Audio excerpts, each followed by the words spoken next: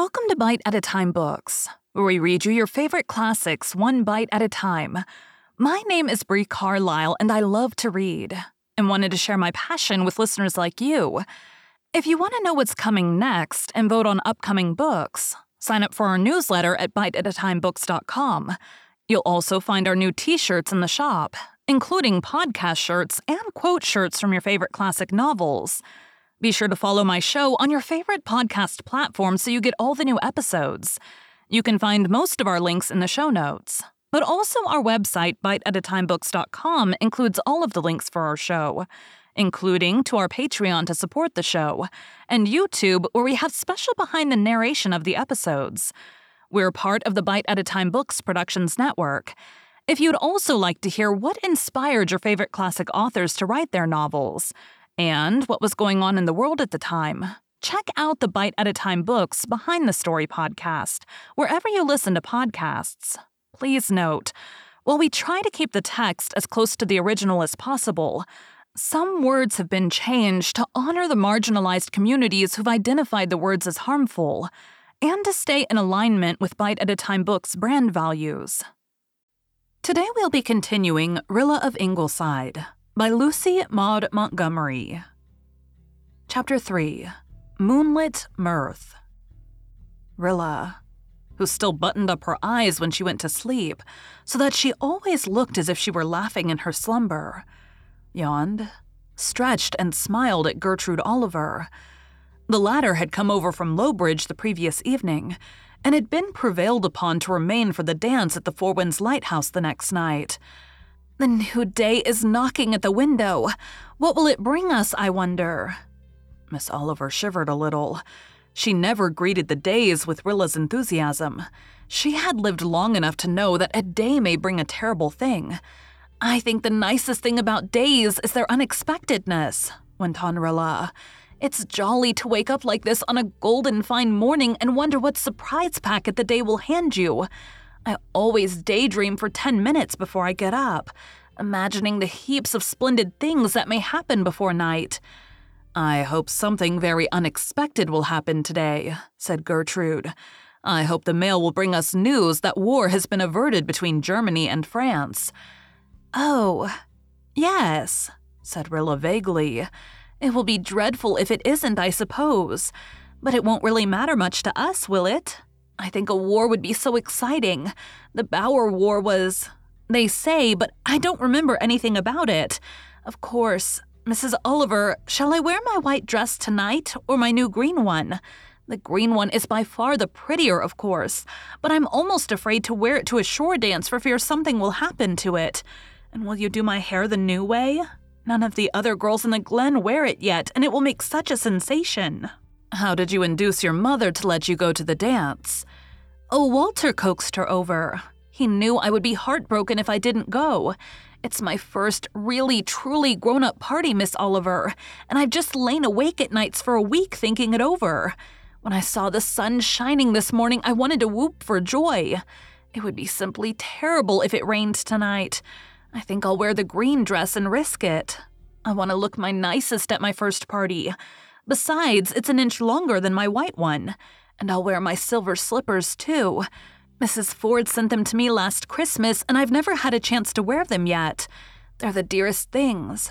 Oh, Miss Oliver, I do hope some of the boys will ask me to dance. I shall die of mortification. Truly I will if nobody does. And I have to sit stuck up against the wall all the evening. Of course, Carl and Jerry can't dance because they're the minister's sons, or else I could depend on them to save me from utter disgrace. You'll have plenty of partners. All the Over-Harbor boys are coming. There'll be far more boys than girls. I'm glad I'm not a minister's daughter, laughed Rilla. Poor Faith is so furious because she won't dare to dance tonight. Una doesn't care, of course. She has never hankered after dancing. Somebody told Faith there would be a taffy pull in the kitchen for those who didn't dance, and you should have seen the face she made. She and Jim will sit out on the rocks most of the evening, I suppose. Did you know that we are all to walk down as far as that little creek below the old House of Dreams, and then sail to the lighthouse? Won't it just be absolutely divine?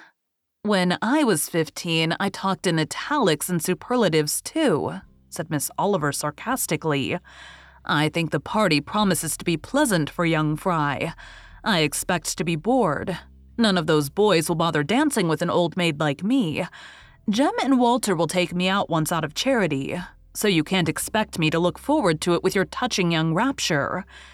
Didn't you have a good time at your first party, though, Miss Oliver?" "No, I had a hateful time. I was shabby and homely, and nobody asked me to dance except one boy, homelier and shabbier than myself. He was so awkward I hated him, and even he didn't ask me again. I had no real girlhood, Rilla. It's a sad loss. That's why I want you to have a splendid, happy girlhood, and I hope your first party will be one you'll remember all your life with pleasure.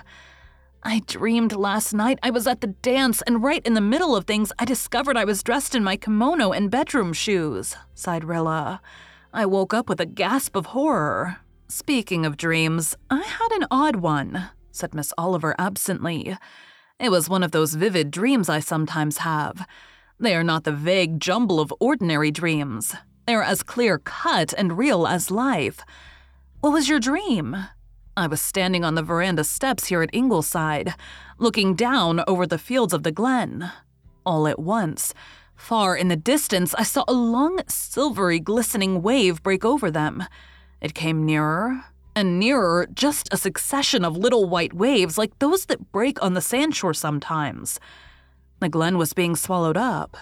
I thought surely the waves will not come near Ingleside, but they came nearer and nearer, so rapidly before I could move or call they were breaking right at my feet, and everything was gone. There was nothing but a waste of stormy water where the glen had been. I tried to draw back, and I saw that the edge of my dress was wet with blood, and I woke shivering. I don't like the dream. There was some sinister significance in it. That kind of vivid dream always comes true with me. I hope it doesn't mean there's a storm coming up from the east to spoil the party," murmured Rilla. "Incorrigible 15, said Miss Oliver dryly. "No, Rilla, my Rilla. I don't think there's any danger that it foretells anything so awful as that." There had been an undercurrent of tension in the Ingleside existence for several days. Only Rilla, absorbed in her own budding life, was unaware of it. Dr. Blythe had taken to looking grave and saying little over the daily paper. Jem and Walter were keenly interested in the news it brought. Jem sought Walter out in excitement that evening. "Oh boy, Germany's declared war on France. This means that England will fight too, probably. And if she does, well, the piper of your old fancy will have come at last." "It wasn't a fancy," said Walter slowly. "It was a presentiment, a vision, Jem. I really saw him for a moment that evening long ago. Suppose England does fight. Why, we'll all have to turn in and help her," cried Jem gaily. "We couldn't let the old gray mother of the Northern Sea fight it out alone, could we? But you can't go. The typhoid has done you out of that. Sort of a shame, eh?" Walter did not say whether it was a shame or not. He looked silently over the glen to the dimpling blue harbor beyond. "We're the Cubs. We've got to pitch in tooth and claw if it comes to a family row," Jem went on cheerfully, rumpling up his red curls with a strong, lean, sensitive brown hand. The hand of the born surgeon, his father often thought. What an adventure it would be. But I suppose Gray or some of those wary old chaps will patch matters up by the 11th hour. It'll be a rotten shame if they leave France in the lurch, though. If they don't, we'll see some fun. Well, I suppose it's time to get ready for the spree at the light." Jem departed whistling, "Wi' 100 pipers and Walter stood for a long time where he was. There was a little frown on his forehead. This had all come up with the blackness and suddenness of a thundercloud. A few days ago, nobody had even thought of such a thing. It was absurd to think of it now. Some way out would be found. War was a hellish, horrible, hideous thing. Too horrible and hideous to happen in the 20th century between civilized nations. The mere thought of it was hideous, and made Walter unhappy in its threat to the beauty of life. He would not think of it. He would resolutely put it out of his mind. How beautiful the old glen was, in its August ripeness, with its chain of bowery old homesteads, tilled meadows, and quiet gardens. The western sky was like a great golden pearl. Far down the harbor was frosted with a dawning moonlight. The air was full of exquisite sounds. Sleepy robin whistles. Wonderful, mournful soft murmurs of wind in the twilit trees. Rustle of aspen poplars talking in silvery whispers and shaking their dainty heart-shaped leaves. Lilting young laughter from the windows of rooms where the girls were making ready for the dance. The world was steeped in maddening loveliness of sound and color. He would think only of these things and of the deep, subtle joy they gave him. Anyhow, no one will expect me to go, he thought. As Jem says, typhoid is seen to that. Rilla was leaning out of her room window, dressed for the dance. A yellow pansy slipped from her hair and fell out over the sill like a falling star of gold.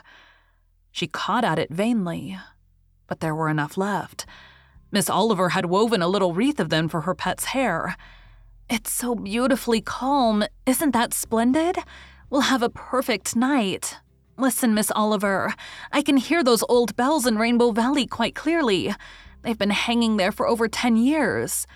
Their wind chime always makes me think of the aerial celestial music Adam and Eve heard in Milton's Eden," responded Miss Oliver. "We used to have such fun in Rainbow Valley when we were children," said Rilla dreamily. Nobody ever played in Rainbow Valley now. It was very silent on summer evenings. Walter liked to go there to read. Jem and Faith trysted there considerably. Jerry and Nan went there to pursue uninterruptedly the ceaseless wrangles and arguments on profound subjects that seemed to be their preferred method of sweethearting. And Rilla had a beloved little sylvan dell of her own there where she liked to sit and dream. "I must run down to the kitchen before I go and show myself off to Susan. She would never forgive me if I didn't." Rilla whirled into the shadowy kitchen at Ingleside, where Susan was prosaically darning socks and lighted it up with her beauty. She wore her green dress with its little pink daisy garlands, her silk stockings and silver slippers. She had golden pansies in her hair, and at her creamy throat. She was so pretty and young and glowing that even Cousin Sophia Crawford was compelled to admire her. And Cousin Sophia Crawford admired few transient earthly things. Cousin Sophia and Susan had made up, or ignored, their old feud since the former had come to live in the Glen, and Cousin Sophia often came across in the evenings to make a neighborly call. Susan did not always welcome her rapturously, for Cousin Sophia was not what could be called an exhilarating companion. "Some calls are visits, and some are visitations, Mrs. Doctor dear," Susan said once, and left it to be inferred that Cousin Sophia's were the latter. Cousin Sophia had a long, pale, wrinkled face, a long, thin nose, a long, thin mouth, and very long, thin, pale hands generally folded resignedly on her black calico lap. Everything about her seemed long and thin and pale. She looked mournfully upon Rilla Blythe and said sadly, "Is your hair all your own?" "Of course it is," cried Rilla indignantly. "Ah, well," Cousin Sophia sighed, "it might be better for you if it wasn't. Such a lot of hair takes from a person's strength. It's a sign of consumption, I've heard. But I hope it won't turn out like that in your case. I suppose you'll all be dancing tonight. Even the minister's boys, most likely. I suppose his girls won't go that far. Ah, well, I never held with dancing. I knew a girl once who dropped dead while she was dancing. How anyone could ever dance again after judgment like that, I cannot comprehend." "Did she ever dance again?" asked Rilla pertly. "I told you she dropped dead. Of course she never danced again, poor creature. She was a Kirk from Lowbridge. You ain't a-going off like that with nothing on your bare neck, are you?" "It's a hot evening," protested Rilla. "But I'll put on a scarf when we go on the water. I knew of a boatload of young folks who went sailing on that harbor 40 years ago. Just such a night as this. Just exactly such a night as this," said Cousin Sophia lugubriously. "And they were upset and drowned, every last one of them. I hope nothing like that'll happen to you tonight. Do you ever try anything for the freckles? I used to find plantain juice real good." "You certainly should be a judge of freckles, Cousin Sophia," said Susan, rushing to Rilla's defense. You were more speckled than any toad when you was a girl.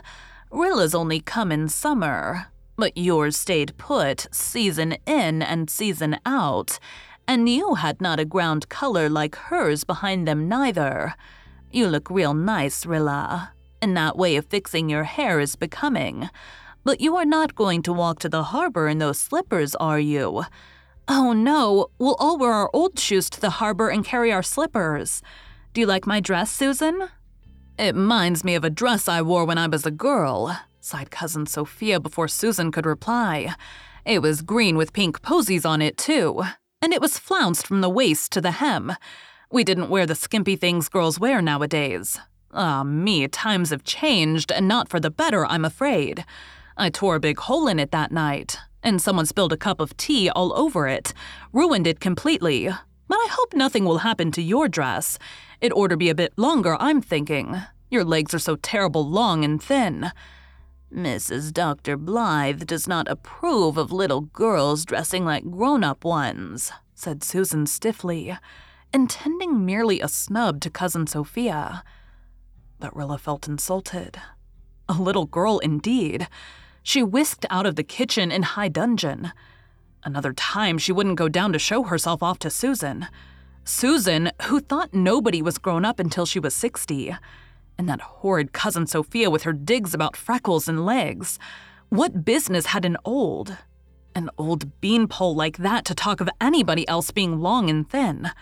Rilla felt all her pleasure in herself and her evening clouded and spoiled. The very teeth of her soul were set on edge, and she could have sat down and cried. But later on her spirits rose again when she found herself one of the gay crowd bound for the Four Winds Light. The Blythes left Ingleside to the melancholy music of howls from Dog Monday, who was locked up in the barn lest he make an uninvited guest at the light. They picked up the Merediths in the village, and others joined them as they walked down the Old Harbor Road. Mary Vance, resplendent in blue crepe with lace overdress, came out of Miss Cornelia's gate and attached herself to Rilla and Miss Oliver, who were walking together and who did not welcome her over warmly. Rilla was not very fond of Mary Vance.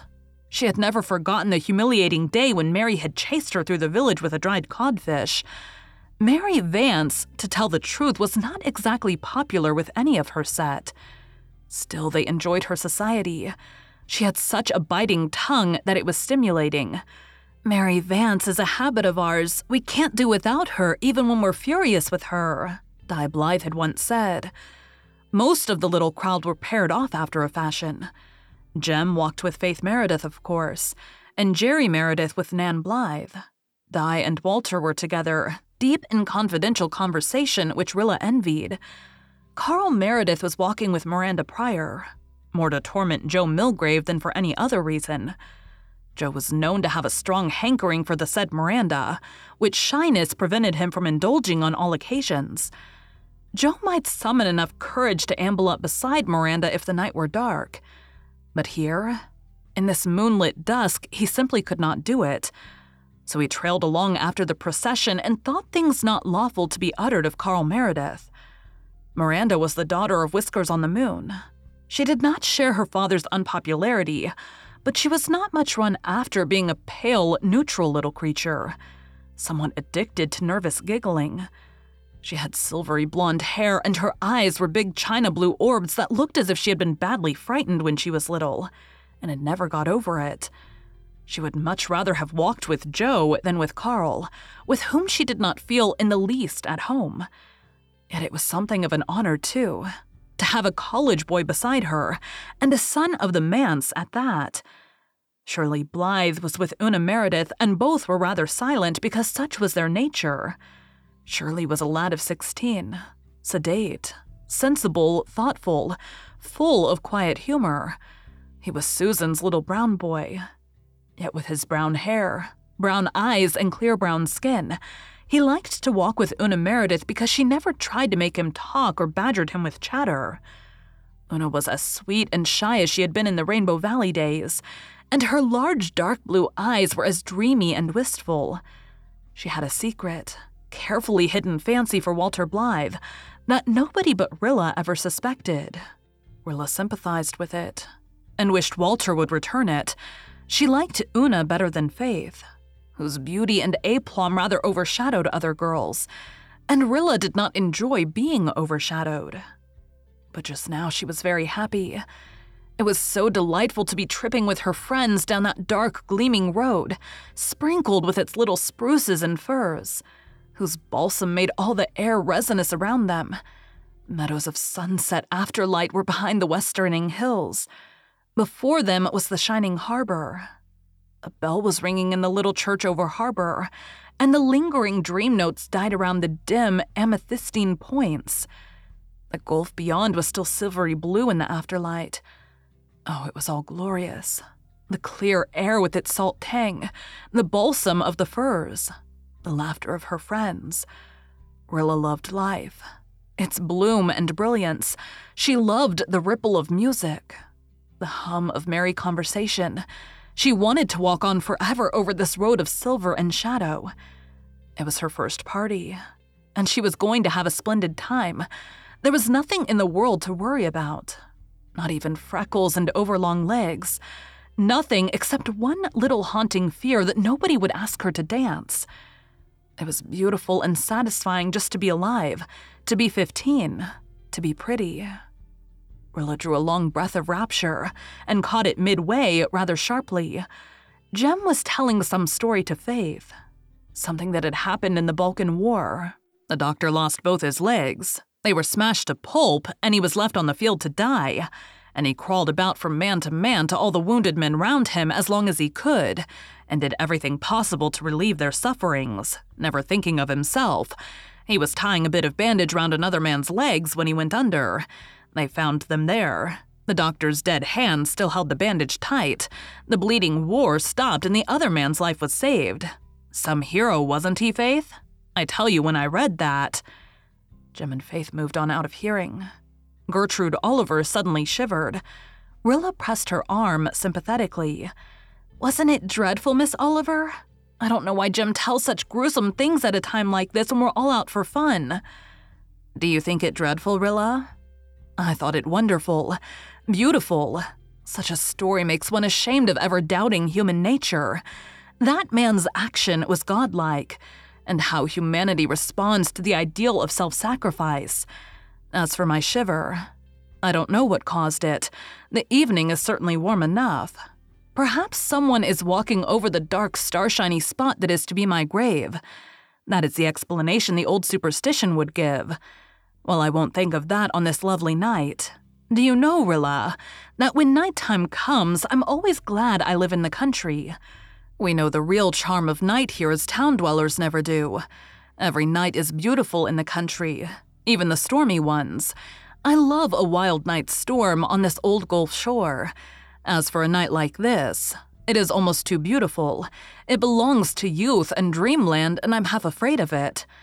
I feel as if I were part of it, said Rilla. Ah, yes, you're young enough not to be afraid of perfect things.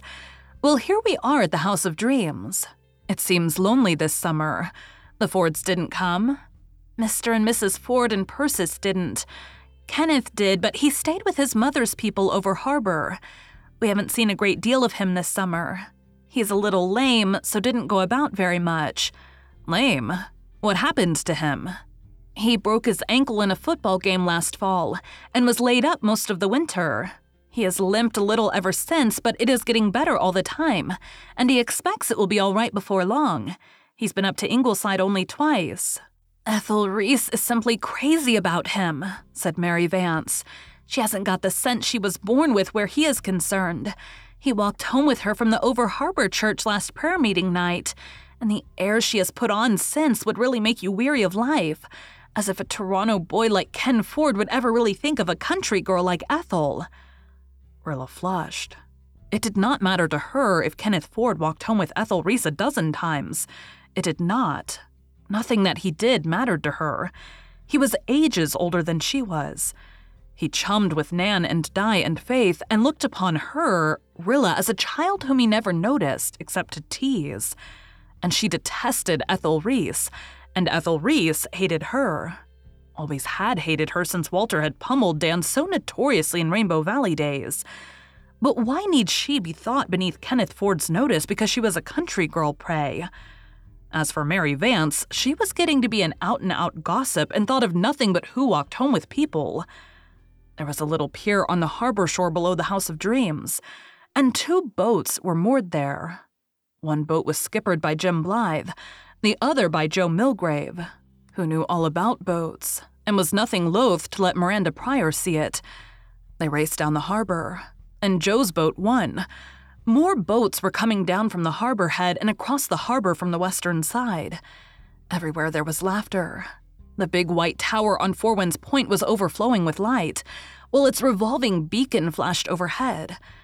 A family from Charlottetown, relatives of the light's keeper, were summering at the light, and they were giving the party to which all the young people of Four Winds and Glen St. Mary and Over Harbor had been invited. As Jim's boat swung in below the lighthouse, Rilla desperately snatched off her shoes and donned her silver slippers behind Miss Oliver's screening back. A glance had told her that the rock-cut steps climbing up to the light were lined with boys and lighted by Chinese lanterns, and she was determined she would not walk up those steps in the heavy shoes her mother had insisted on her wearing for the road. The slippers pinched abominably, but nobody would have suspected it as Rilla tripped smilingly up the steps, her soft, dark eyes glowing and questioning, her color deepening richly on her round, creamy cheeks. The very minute she reached the top of the steps, an Over Harbor boy asked her to dance, and the next moment they were in the pavilion that had been built seaward of the lighthouse for dances. It was a delightful spot, roofed over with fir boughs and hung with lanterns. Beyond was the sea in a radiance that glowed and shimmered. To the left, the moonlit crests and hollows of the sand dunes. To the right, the rocky shore with its inky shadows and its crystalline coves. Rilla and her partner swung in among the dancers. She drew a long breath of delight. What witching music Ned Burr of the Upper Glen was coaxing from his fiddle. It was really like the magical pipes of the old tale which compelled all who heard them to dance. How cool and fresh the Gulf breeze blew. How white and wonderful the moonlight was over everything. This was life. Enchanting life. Rilla felt as if her feet and her soul both had wings. Thank you for joining Bite at a Time Books today, while we read a bite of one of your favorite classics. Again, my name is Bree Carlisle, and I hope you come back tomorrow for the next bite of Rilla of Ingleside. Don't forget to sign up for our newsletter at biteatatimebooks.com and check out the shop. You can check out the show notes or our website, biteatatimebooks.com, for the rest of the links for our show. We'd love to hear from you on social media as well.